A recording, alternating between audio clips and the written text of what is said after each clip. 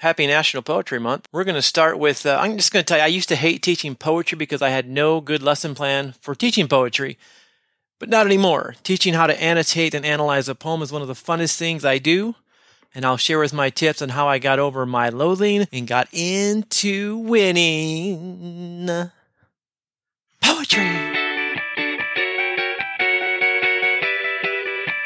Hey, this is Trent Lorcher, and welcome to the Teaching ELA podcast, where I help ELA teachers thrive in and out of the classroom.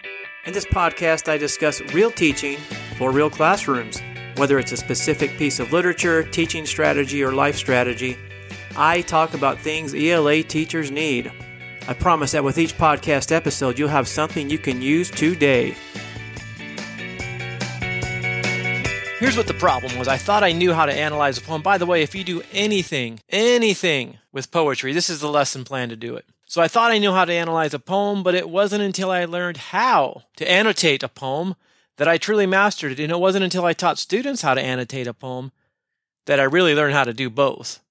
I owe it all to this poetry lesson plan. All right, that sound can only mean one thing. It means it's time for the one thing. That's right. If there's one thing you teach from this story, it's going to be this right here.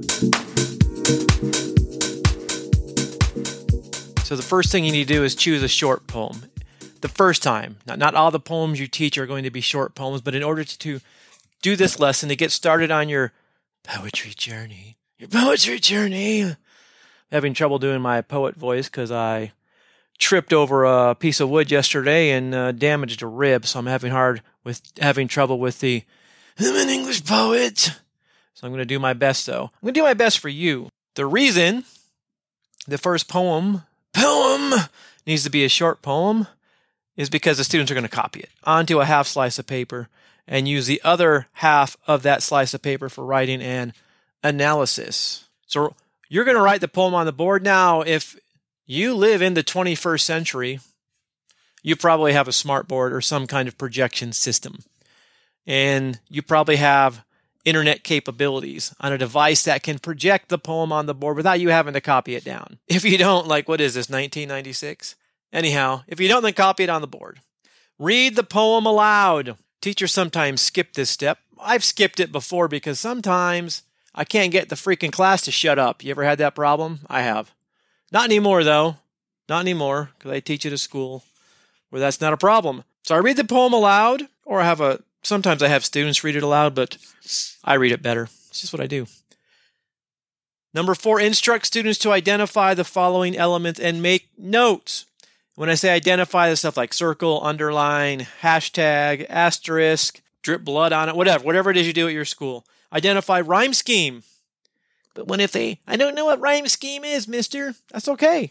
Because you can identify figurative language, images, symbols, sound devices such as alliteration, consonants, assonance, rhythm, onomatopoeia, off rhyme, blah, blah, blah. Then instruct students to circle any part of the poem that stands out, confuses them, or they think is important.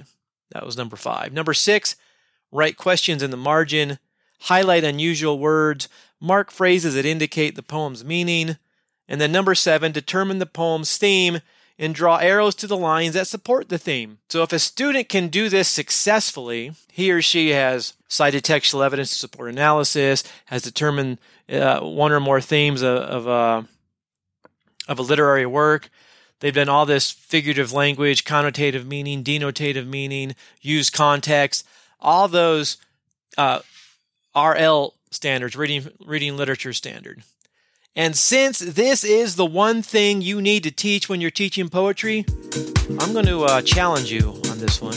I'm going to challenge you to assume the best. Don't assume students will find this activity boring. Most often, they are pleased that they get to think through a poem without the pressure of being right or wrong. Encourage them to write whatever comes to mind and use, again, this lesson plan to get the most out of the assignment. So you're going to notice a lot of repetition here. First thing you need to do is go over the instructions for annotating a poem. I just went over them.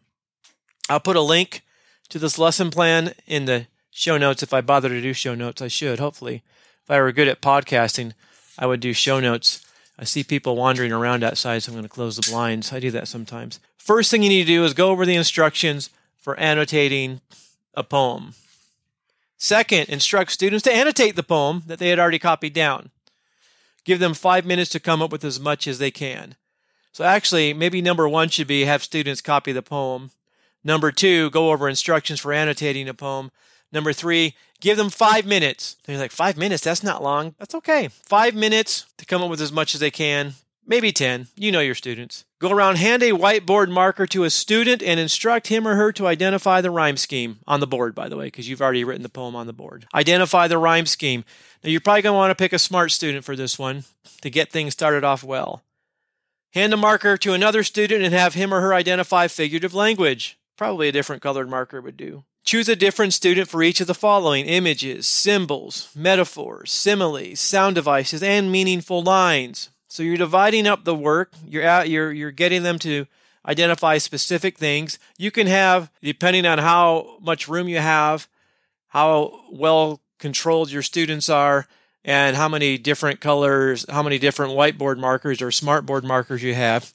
You can have as many students up there as necessary. You can also ask for volunteers to come up and add anything they wish to the board annotations. They may be shy at first. If so, throw the marker and choose the student it lands closest to. Be careful, you don't want to hit someone, get a lawsuit. Don't blame me for that.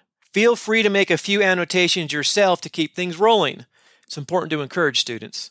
Acknowledge all efforts with appreciation. Another little trick you can do is, once they got used to this, I would hand out a marker to 4 different students, tell them to go annotate something on the board, and on their way back to their seat, hand their marker to another student. So it's kind of fun.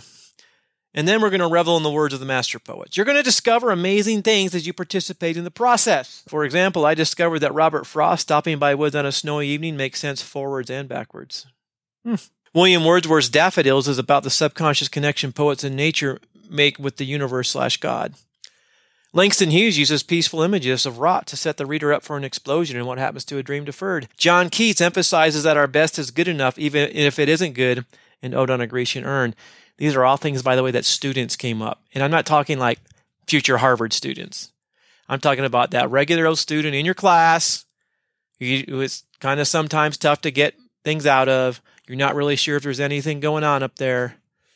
All right, these are the students, along with the other students too, but these are the students that are coming up with these ideas. Once the annotations are complete, it's time to write the analysis. Remind students that an analysis consists of facts and analysis, commentaries. It is not a summary. A poetry analysis is not a summary of the poem. It's not a listing of facts. And it's definitely not random unsubstantiated conjecture. You ever had those? Random unsubstantiated conjecture? Use the following. You can set up an outline. Topic sentence stating the title of the poem, the author, and the poem's theme. And perhaps, depending on the quality of the class and the students, state the poem's theme and how the author creates that theme. At least have a piece of evidence. Identify an important line, poetic device, rhyme scheme, and then 2 pieces of analysis or interpretation. For a whole paragraph, you're probably going to want at least 2 pieces of textual evidence and a substantial amount of analysis of that. That's all there is to it. There's an outline on the link in the show notes. Hopefully I'll put them there. All right. So there you go. That's the one lesson you need to teach to start. You could even use it today to start National Poetry Month. Thanks for listening to the Teaching ELA podcast. For more teacher-ready, student-ready lesson plans, head on over to elacommoncorelessonplans.com. That's elacommoncorelessonplans.com, where we have hundreds of lesson plans and handouts that are ready to use right now. And as always, if this podcast has helped you thrive in the classroom, we'd appreciate a like and a review.